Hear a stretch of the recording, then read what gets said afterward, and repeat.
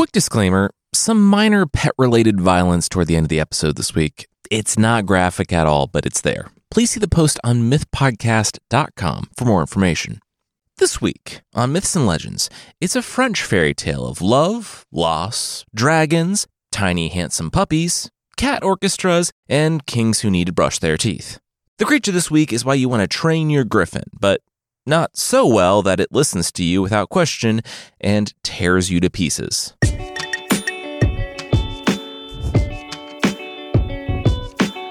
This is Myths and Legends, episode 316. Right Meow. This is a podcast where we tell stories from mythology and folklore. Some are incredibly popular stories you might think you know, but with surprising origins. Others are stories that might be new to you, but are definitely worth a listen. The story today is a literary fairy tale that comes from the 17th century French writer Marie-Catherine de Jumel de Barneville Baroness d'Aulnoy, the person who actually coined the phrase fairy tale. We've told a few stories by her, most famously episode 236, Piece of Cake, which more than a few people have written to us saying it's their favorite episode. We're not really going to go into Madame d'Aulnoy's life, but it's notable in that, after a couple mercurial spouses, later on in life she managed to support herself and her 3 daughters on her writing.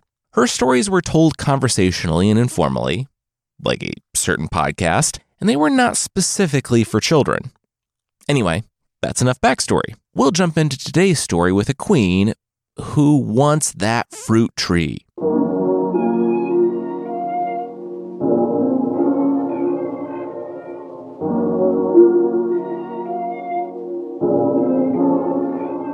The queen looked over the wall. Yeah, those were some pretty epic fruit trees. The guards in attendance with her agreed. Yes, fruit was sometimes rare at this point in European history. The queen walked up to the castle door herself. "Hello, I'm the queen. I would like some of your fruit, please. I'm really pregnant, so you'd be helping out the realm by helping to feed me and the child." She waited 15 seconds.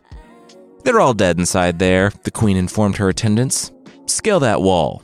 The guard looked at the garden wall. Not wanting to question the queen's orders, it wasn't really a scaling situation, though. More of a stepping situation. The wall was only 3 feet high. "Cool, then step over it and get the fruit," the queen said. And the guard obliged, or tried to. When he approached the wall, the closer he got, the taller it grew. Standing before it, it was 10 feet straight up. They needed a ladder. 30 feet of ladder, it seemed, wouldn't even reach halfway up. Not telling you that this isn't worth it, but there's some magical nonsense going on here, Your Grace, the guard said. They had already lost like 3 soldiers, too. Falls from that height? Yeesh. "Well, I'm gonna die if I don't get that fruit," the queen yelled. The guard said, "Literally die, or?" The queen called to the others. Set up the tent. They weren't leaving until they got over that wall. 6 weeks later, the queen awoke in her tent. She sat up.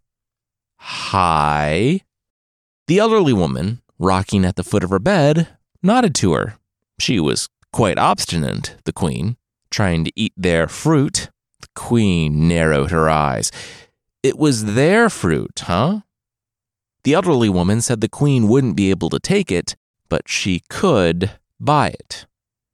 The queen said anything, any price. She want kingdoms?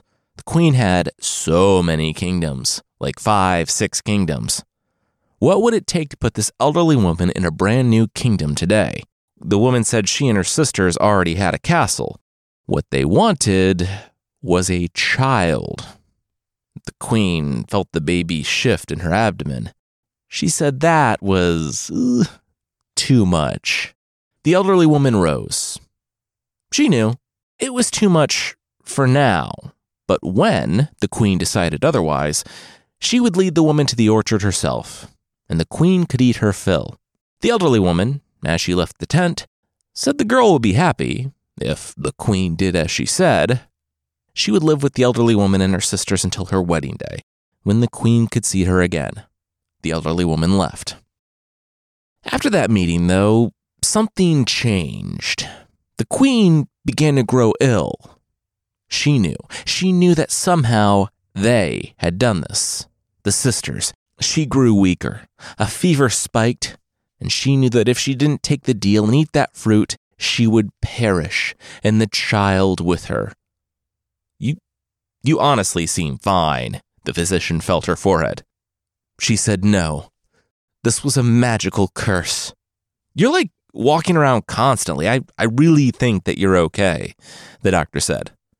The queen swooned. This was it. This was the end. To save her child, she needed to go to the castle. Before the door, she whispered, she would take the deal. As she loaded fruit into the carts. Feeling a lot better, she yelled to the physician, but she shrugged. Keeping a kid from evil fairies? How hard could it be?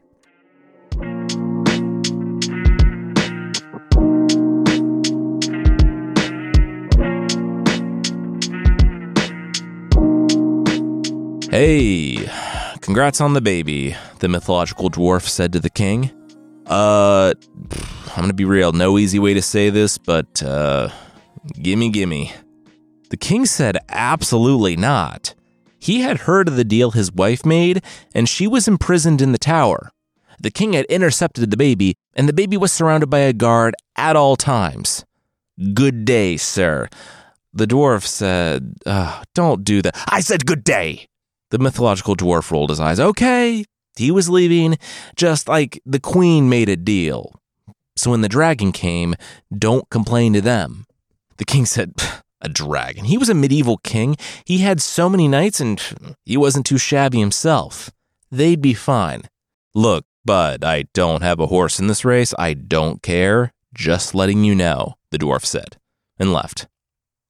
We'll be fine, the king yelled back. Definitely not more to reassure himself than convince the dwarf.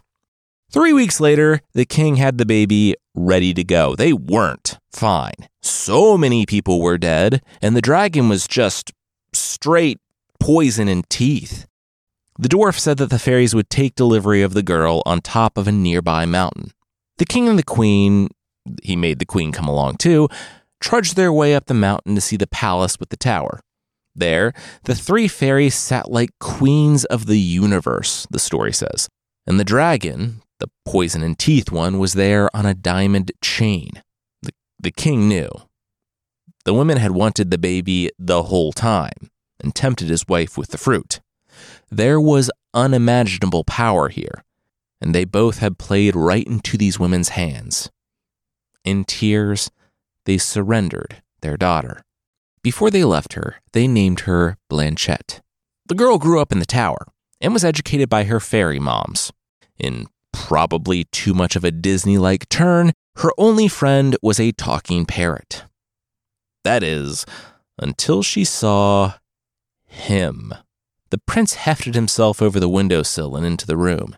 He and the princess, now a teenager, kissed. All right, babe, time to go. He had been a traveler, lost in the woods beneath her window, and he had called out to her. She was in love with him instantly. Not only because he was marginally attractive, but because he was the only other person than her mom's that she had ever seen. But she knew that her fairy caretakers had pledged her to another. So she and the young man carried on in secret, with the parrot running messages between them. He would sun himself on a nearby hill, and she would watch him through her telescope, with the bird flying back and forth so they could speak. She was being taught spinning by the fairies, and they were continually dismayed by the mess of the thread she was making. But that was only because she needed to stall for her real work, a rope ladder. One day it was complete. That night, the prince climbed it, and, among other things, they made plans to leave the tower and the fairies. On the evening they were set to leave, he arrived, the princess's husband-to-be, in a fiery carriage. It being compulsory really put a damper on the romance, but he was also grotesque and demonic. The princess didn't know what power had been promised to her fairy mothers in exchange for her hand, but it didn't matter. That night, at midnight, her love arrived. She was leaving, She lit the lantern in her tower, and 8 eyes illuminated in the room behind the young man holding the bag. The prince swept his long, dark hair back and drew his sword, pointing it at the fairy caretakers and their dragon pet. The princess would not remain in the tower. They loved each other, and she was leaving with him. Loved each other. One of the fairies looked at the princess, who nodded back in defiance. Well, that was unfortunate. I told you she was more trouble than she was worth, the fairy said to her sisters. All right, she won. They would take her back. Prince lowered his sword. Wait, take her back? The fairies said yeah. They couldn't marry her off to the demonic king out there after, well, so they would take her home. The prince smiled. It worked. They could be together. Oh, her, not you, the fairy said, and then turned to the dragon the size of an elephant. Kill him. As the prince's screams were cut short, replaced by the snapping and chewing of the dragon, the princess collapsed on the floor, crying. When she opened her eyes, she was in a strange castle. 2 older people were standing in front of her, gagged and bound in chains. Princess, a fairy said, pointing to the middle-aged couple. These are your parents. Say goodbye to your parents. The fairy sisters pointed, and a flash of white, hot light grew from their fingers, consuming all around them.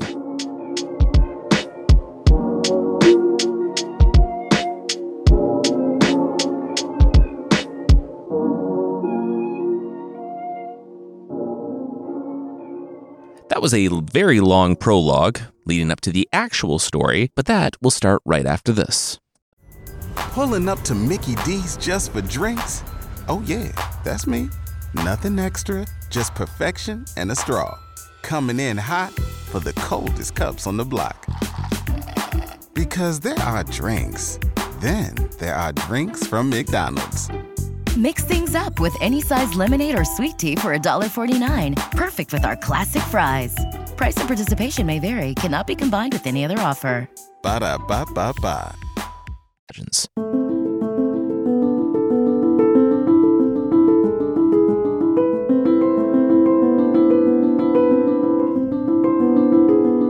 Oh, my boys.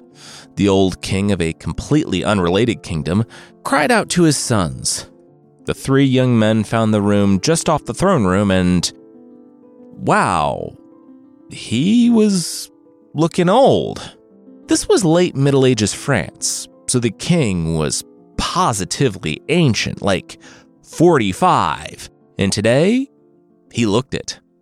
The brothers glanced at each other and then back to the king, who was sitting there, eyes sunken, hair all scraggly Theoden-like, his skin so desiccated it was almost scaly.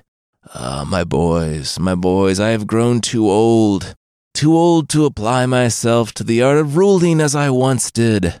There comes a time when the only job of the older generation is to get out of the way of the younger, and that time has come. The princes mostly managed to keep themselves from smiling. Look, they loved Daddy. They did. And could they love their dad and also try to violently depose him? Well, no, not actually. But people can convince themselves of anything if they want to enough. And these kids, they wanted to be king. The only problem, well, the king had been lucky. So many times kings will do anything for a son. This king had 3. The first had been sickly when he was a boy, so they educated the second, and the third was so determined that he learned despite their best efforts. Now the king had an embarrassment of riches. He had 3 smart, capable, healthy sons who were ready to take over the throne. Very ready. Murderously ready. He didn't know how true the whispers were, but the word coup was thrown around a lot. So that's why he was having this conversation. It was time. Time for him to find a puppy. The brothers blinked. A puppy. The king smiled, his yellow-black teeth sucking all the light from the room. Yes, he would retire to the country, but he wanted a companion. He looked to his trusted advisor. Not these sniveling suck-ups and yes-men. He wanted some intelligent, respectable companionship. He wanted a small dog. The brothers said, okay, then, yeah, he should get a dog. But, back to the main question, who got the throne? The king grinned, eyes sparkling. Well, that was the fun part. Whoever brought him the best dog would be his heir. The oldest was not cool with this. He thought he had this in the bag, and he would be sending his brothers away forever the following day. But the younger two lauded their father's forward-thinking, progressive nature. Yes, that was amazing. The king could manage to raise his arms enough to clap weakly. Good, good. Well, 3 votes to 1 meant, well, democracy wasn't a thing. He was king, so it actually didn't mean anything. They had a year. He clapped again, and Pierre stepped into a nearby room and dragged in 3 sacks. The king said he didn't know much about traveling and hadn't ever had to carry cash, so he assumed that the most portable version of wealth was sacks full of gold and jewels. The younger two cinched their sacks and threw them over their shoulders. But the oldest brother asked, okay, but they have a year to find a dog. The king nodded. That's right. And with that nod, part of his nose just fell off. The prince recoiled. He said, but he could find a dog in the market right now. If you think that dog is the best dog, please, go get it, the king said. The eldest son suddenly wasn't sure. That was another thing. What was with this criterion? The best dog? What did that even mean? Well, your brothers certainly seem to know. The king pointed to the 2 young men, who were already halfway out of the room. The eldest, not wanting to be left behind, threw his sack over his back and ran from the room to follow. The king watched them all leave and then waited for Pierre to return. They gone? The advisor said, yep, they all rode from the city. Good, the king said, rising and stretching. He scraped all the flour and junk off his face and arms and spat his fake black and yellow teeth from his mouth. He popped into some light calisthenics to make up for that half an hour of sitting and patted himself on the back. Then he remembered that he was king. He had a guy for that. As Pierre patted him on the back, Pierre asked, why had the king done all that? He just sent his 3 sons, his heirs, out into the world for puppies. He must really love dogs. The king said he didn't care about dogs. He cared about not being murdered and deposed. He still had so many good years left. And bringing back a good dog? How much more vague could he get? If the world didn't get those kids, the king could send them on endless quests, while he made sure they didn't consolidate a power base in the kingdom. Pierre arched his eyebrows. That was surprisingly smart. The king was eager to know what was surprising about him being smart. The advisor chuckled nervously and then went back to giving the king a back rub.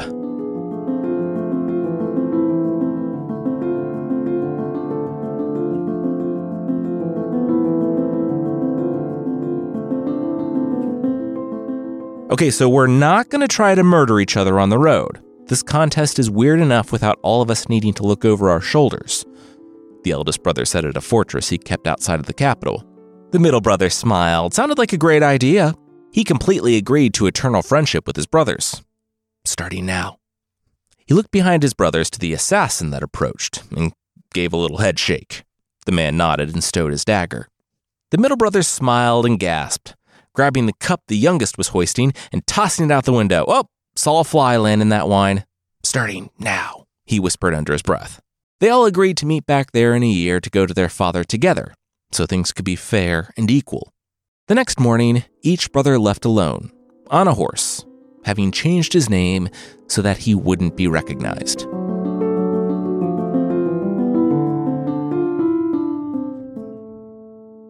The youngest prince looked at the puppy. Well, that was a handsome dog. He had been at it for several months now, and he had found a lot of dogs. He wanted to buy each and every one of them, but as he reviewed his list of the dogs he had purchased, he was glad he didn't. The prince placed, no joke, his 40,000th tick mark. The story doesn't name its characters, but it's decided to get extremely specific about this, and bought a new dog from the dog merchant. dog merchant being a surprisingly booming career field in this kingdom in the past year. The prince let the puppy he had been dragging along with him go, and the merchant chased it down, no doubt to sail to another part of the kingdom and sell it to another brother. The prince inspected the dog. It was a dog. It was a good dog. Few aren't. But he had no idea what his dad was looking for. Like Alice, the prince didn't have a clear destination in mind, so it really didn't matter much where he went. General rule, though, even if you don't care where you're going, avoid the dark forest, especially on a dark and stormy night. Your first thought in the dark forest should be, how do I get out of the dark forest? And to the prince's credit, he realized he was in trouble, so he made for the first light he saw. Not always the best option, but in this case it worked. He soon found himself standing before a magnificent palace. On its porcelain walls, as expensive as they were impractical, he saw the entire history of fairies, studded with red gems. As much as he wanted to stand there and learn about fairies, as we all do, he was being soaked to the bone in a time where that could literally mean death. He made his way to the door where, inspecting the kid's foot attached to the chain of diamonds that led up the wall to ring a bell, he concluded that, yes, this place was fancy. Now, I feel pretty confident in the research for this show, but any way you slice kid's foot on a chain sounds weird. I can't find too much about it, and this story was put down to paper in the 1600s, so I take kid's foot to mean goat's foot, rather than the severed foot of a child. This doesn't appear to be that type of dark forest fairy tale castle. Still, both make about the same level of sense to me, so if anyone has any insight into this, I'll update the post on mythpodcast.com with a more detailed explanation than shoulder shrug. I'm then immediately questioning my goat foot hypothesis when, after ringing the bell, the prince was met with an array of severed hands floating in the air holding torches. He rightfully and intelligently turned around, but found more floating severed hands behind him, prodding him in with an oxymoronic, quote, gentle violence. Not wanting the gentle violent to turn violent, he stepped forward into the house.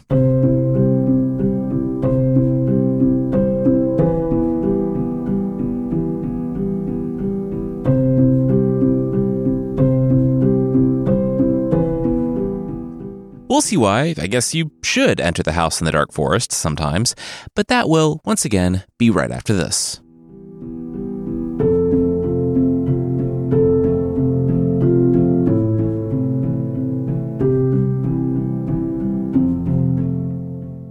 As the prince entered the house, he was met with a lot of opulence. I posted a link to the original on the site. But Madame d'Aulnoy was a baroness and/or countess writing this in the 1600s, when nobles writing for nobles talking about how much it ruled to be a noble would really have had an audience. Some stuff happened in 1700s France, and like heads falling into baskets, that whole talk kind of fell out of vogue. Still, I won't bore you with talking about gates made out of now endangered coral and entire rooms made out of mother of pearl, but it's on the website, if pre-revolution French opulence is your jam. After passing through 60 rooms full of riches, and yes, being undressed by the, quote, plump hands, the young man was clothed in clothes that would be nice enough for his wedding day. It said that he felt some slight alarm he could not conquer, which, I think it's probably being dressed by the disembodied hands. After that, the hands led him into a hall where, yes, a cat orchestra awaited. Cats sat, some held guitars, some held violins, others just readied their voices. When the hands pulled out an easy chair, the youth took a seat and the orchestra started, and it was exactly how you'd expect dozens of howling cats and even more playing stringed instruments without fingers would sound. The prince went to his happy place, and according to the story, thought about how wonderfully opulent this mansion was. At the conclusion of the show, the orchestra stood and parted. A tiny figure strode into the room, wearing a black veil held by a train of cats. Others held rats and mice in cages, and when the attendants lifted the veil, the prince saw, quote, the most beautiful little white cat that there ever was or ever will be. Tomato, our beautiful white cat, would like a word with Madame d'Aulnoy. I posted a link to a picture of our beautiful boy in the show notes. Anyway, The cat had a youthful and melancholy meow, saying that the son of the king was welcome. The young man complimented her aristocracy game, and the cat batted his compliments away, saying that she was just a plain and simple cat, despite everything to the contrary and talking. They had a fancy feast together, with the prince eating pigeons and the cat eating rats, before a journey to the theater, where they watched 12 cats and monkeys do ballet. And before you think that this is some obvious joke, the story is playing this completely straight. After the show, the prince went to a bed where, looking up at a ceiling of flowers made out of butterfly wings, apparently designed and crafted by a psychopath, he fell asleep. When it comes to staying with magical talking cats who are served almost exclusively by floating, severed hands, you don't ask questions. You actually really should ask questions because none of those things are normal in the least. But the prince didn't. He dressed each day for either a fancy day around the castle or a hunting day. The cat princess, who apparently ran the place, would accompany him each day, no matter where he went, and months passed where he would listen to her songs and poetry, enjoy her company, and marvel at her many pages of extravagant possessions. It was so wonderful that he almost forgot about his dog quest. And yeah, the handsome dog he had been dragging around up to this point pretty much disappeared from the story. I'm hoping it took one look at the cat palace and just noped on out of there, and wasn't disappeared by the cat prince's security forces. Regardless, the prince was dogless and 500 leagues away from home, which is about 1,700 miles or 2,700 kilometers. He resigned himself to his fate, the one where his brothers would become king before him, and the cat princess noticed him moping. Maybe he was polite. Maybe he really didn't realize that the talking cat, who conducted a cat orchestra and lived in a porcelain castle, might have a magical solution. The solution was, of course, an acorn and a wooden horse. She was more than happy to help the prince with his problem, and handed him an acorn, saying that there was a tiny dog inside, but no, he couldn't open it or else it would catch its death of cold. Which, yeah, if you're a parent and don't want to buy a puppy for your kids because you're going to end up doing all that work anyway, just try this one out. There's a tiny puppy in this acorn that you can never see or else you'll kill it. There was a puppy in there. She wasn't just messing around with him. Just like the wooden horse outside could actually go 140 miles per hour, 225 kilometers per hour, so he could get home in 12 hours before the year deadline. As he boarded the horse, he begged the cat to come with him. She only responded with a deep sigh, pulling the veil over her face.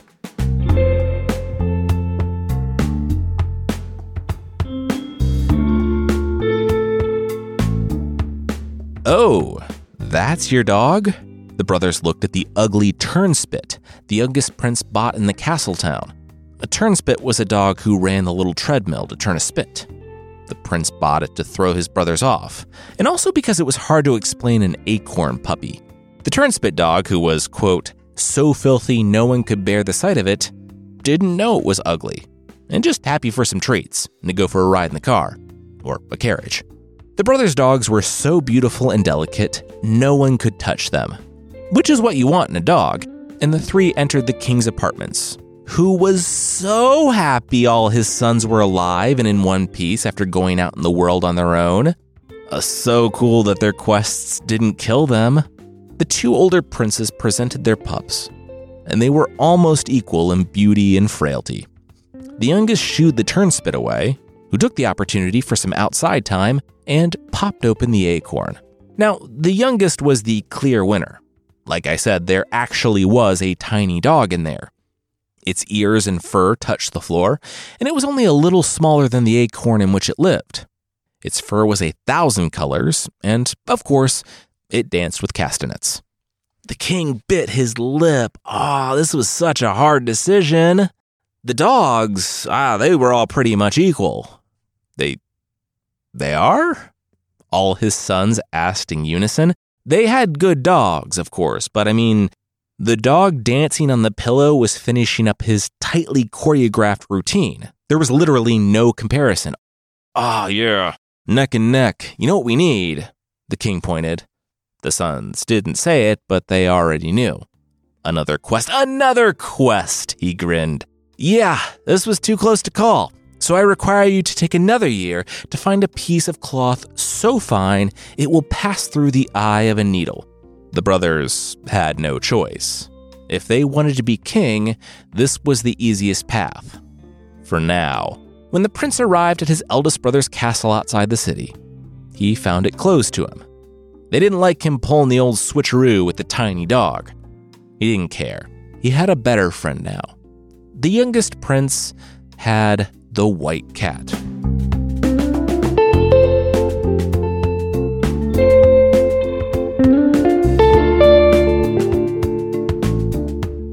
The cat was happy to see him. She was sitting in her basket and purred when he arrived, rubbing against his leg and jumping onto his lap. He told her about how the dog had been a winner, but now he needed some fine cloth. The white cat said that was nothing. Her cats could sew, despite, once again, not having fingers. If they had a year, they could make the best cloth imaginable. So the prince spent a year with the cat. And it was about 18 months into their friendship that the prince realized, hey, cats aren't usually this smart and conversational. Something was strange here. The cat said yes. Unfortunately, she couldn't tell him. He shrugged. Okay. At the end of the year, he found a beautiful carriage pulled by 12 horses and a bodyguard of 1,000 soldiers. It's weird how trivial human life is in some of these stories. Like, servants and soldiers just come out of nowhere to serve. They're people, they have thoughts and ambitions and probably families and stuff, but yeah, she just summoned 1,000 humans and there they were. Anyway, she handed the prince a walnut. If he cracked it, he would have all the cloth he needed. The prince looked at the walnut and thanked the cat princess. He was grateful for her help, and he cared for her deeply, but not in a weird way because she was still just a cat. The cat didn't smile. Once again, she's a cat. She did say, though, that she was surprised. The prince was a good man. Most princes just want to be loved and never love anyone but themselves. But in caring for the cat, who had put him up for almost 2 years now in her castle and had given him the means to surpass his brothers without asking anything of him in return, he had shown, apparently, that he was truly a loving and caring person, despite that being just the complete lowest expectation.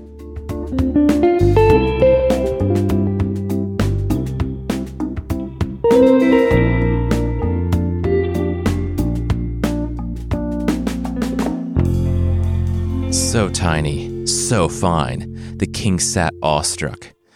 Like Koschei the Deathless, but with fancy items instead of a wizard's soul, inside the walnut was a hazelnut. In the hazelnut was a cherry pit, and in the cherry pit was a kernel, and in the kernel a millet seed.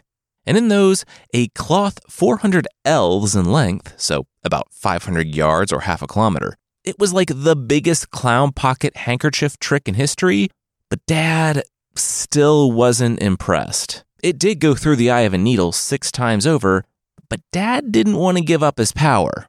Slow clap, the king said as he slow clapped. Well, it looked like they all did it. But those 2 tests were just warm-ups. Now it came to the true test. The brothers looked at each other again. What could it be? Fighting a dragon, conquering their enemy? A wife, the king said. The brothers said, oh, okay, they were princes. It wouldn't be hard to find someone to marry. Whoever brings back the most beautiful maiden will be crowned on his wedding day. The young men grimaced. What? The youngest said, well, he didn't mean to speak for the others, but this quest felt weird. It was, I don't know, a little sexist. The other 2 brothers agreed. The king said he didn't see how that was the case. He loved women, and so that's why they would bring back 3, and he would scrutinize their physical appearances like they were a dog or a piece of cloth. And, I mean, he loved dogs and clothes, too. He didn't understand what was the problem here. The brothers said that, well, that's objectified. You know what? Never mind. A year? Sure. They were, apparently, according to the story, so well-bred that they didn't raise an issue with their dad. Apparently being well-bred means completely wasting 3 years of your life when the king keeps going back on his promises. The other brothers went to go talk to the nearby kings, and I guess made Tinder profiles. Is Tinder still a thing? I don't know. The youngest, though, didn't want to go looking for a wife. Not yet, anyway. The whole time he was gone, he only wanted to get back to the castle with the white cat. "You must cut off my head," the cat told him on his return. The prince ran his fingers through his long, dark hair and said, "What?" The little white cat nodded. Yes, if he wanted the crown, he must do it. She had only ever been gracious to him, and now he needed to do the same to her and cut off her head.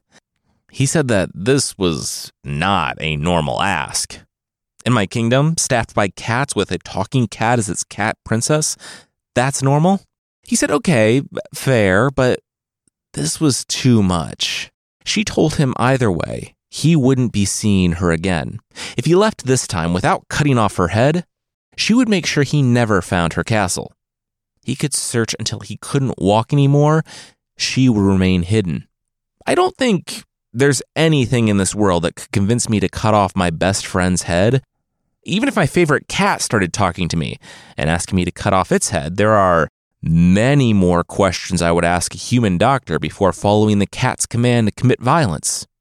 Still, the prince could see that the cat really wanted him to cut off her head, and in their years together, she had never asked anything of him. He swallowed hard. All right, he would do it. If this doesn't work, my name was Blanchette, the cat said, dramatically. The prince, not having any context for this, said he hoped it worked, as morbid as that was. The only thing worse than having someone cut off your head was starting but not finishing the job. As macabre as all this is, it went very quickly. The text was apparently tasteful with cat violence. First the head, then the tail, just like she asked. The prince cried through the whole thing. Then something happened. The feet began twitching, the cat body growing. When the prince returned from the fire, where he tossed the head and tail as ordered, he marveled. The cat's body was 6 times larger than it had been and was still growing. He stepped back from the mass of fur, and then she pulled back the cloak. It was her. "You were human the whole time?" the prince said, just now catching up to where we've been pretty much, the whole story. As the cats around her began to twitch and transform, Blanchette told him the story of her mother and the fruit, of the prince she had loved, the prince he actually looked exactly like. The prince, our current prince, the youngest kid, was sure she loved him for him now, though, right? Not just because she was still hung up on her ex after his violent execution, right? She told him of being dragged back to this castle and forced to watch as her kingdom was transformed into cats. The only way to break the curse was to have someone love her enough to cut off her head and tail. You know, that fullest expression of love. The prince said this was the Middle Ages. She probably didn't have to look far for someone willing to kill a cat, but sure, happy to? Was that the right thing to say? She said now, if he wanted to, they could marry, but he should know. His dad did not want to give up his power. And she actually had a plan for that.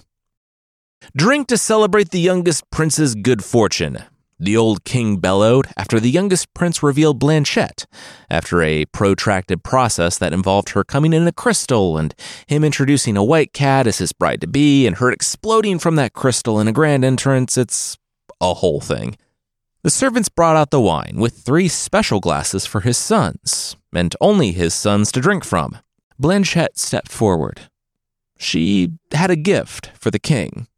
Her parents were behind her. They had a reunion off camera. It was complicated. They were still her parents, but they did give her up to murderous fairies, so they still had some stuff to work through. They didn't, however, want to rule anymore. They wanted to spend time together far, far away from the castle they had been stuck in as cats for years.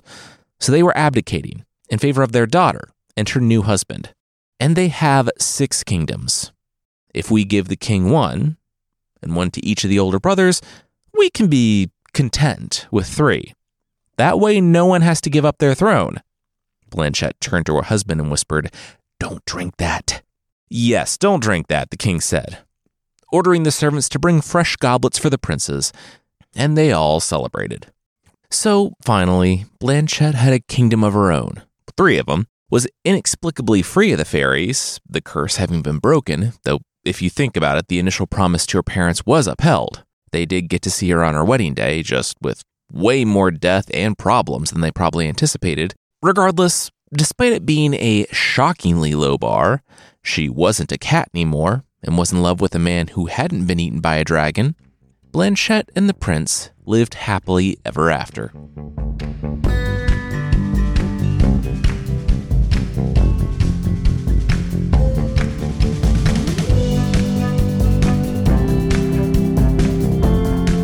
One of the interesting things about Madame d'Aulnoy's stories is that you can see her difficult marriages shining through. The couple today had pretty much the opposite of a quick and one-sided political union. The prince and the cat had a long time together as completely platonic friends. I mean, she was a cat.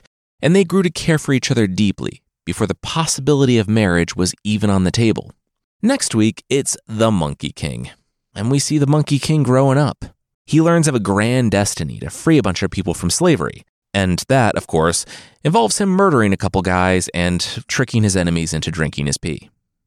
Yeah. If you'd like to support the show, there's still a membership thing on the site, and on Apple Podcasts now.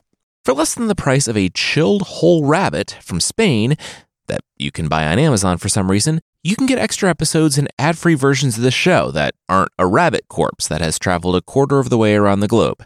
Check out mythpodcast.com/membership for more info on the membership, or find it in the Apple Podcasts app.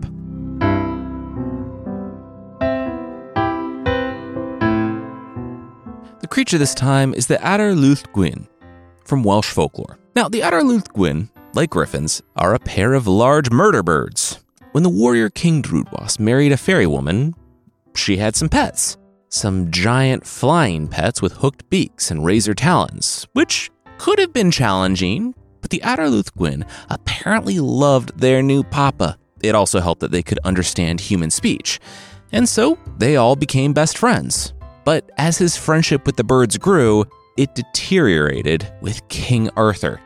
This version of King Arthur was jealous. Not of Drudwas's talking griffins, though who wouldn't be jealous, and not because Drudwas was happily married to a fairy woman who wasn't cheating on him. No, because Drudwas was cool. Or murdery, we don't really know. Contrary to everything I say and do on this podcast, with trying to make these stories relatable from a 21st century perspective, I had a medieval lit professor in college say that if we could talk to someone from early medieval Europe, it would be like trying to talk to a space alien, they're so different. So it's not difficult to believe that Drudwas was popular, but he could also maybe be a ruthless warlord who had his eye on the throne. Whatever it was, things broke down to the point that a battle was scheduled. And Drudwas, powerful though he was, wasn't a fool. If you can kill your adversary before the battle will go a lot better for you. He told his best buds, the Griffins, to just go nuts. The first guy on the battlefield, tear him to pieces, play kickball with his head, jump rope with his guts, no such thing as too gruesome.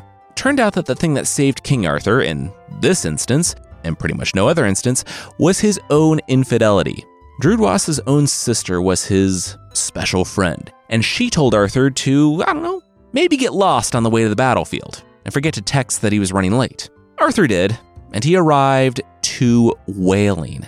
Not really a spoiler that Arthur doesn't die here, since he isn't known for being torn to pieces by griffins. Turned out, armored humans look the same. And when you circle the battlefield enough times from the sky, you don't remember which side is which. When Drudwas entered the battle, thinking that surely Arthur had to be there and also dead, the griffins attacked and tore their own papa apart. And when they saw Arthur and realized their mistake, they broke down. Arthur won the day, and his rule was secure for about 10 minutes, until the next threat from abroad, his own forces, his own friends, or his own family stepped from the shadows. Yeah, Arthur had a really tough life.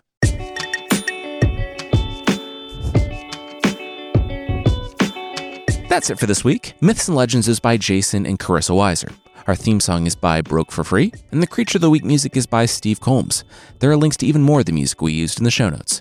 Thank you so much for listening, and we'll see you next time.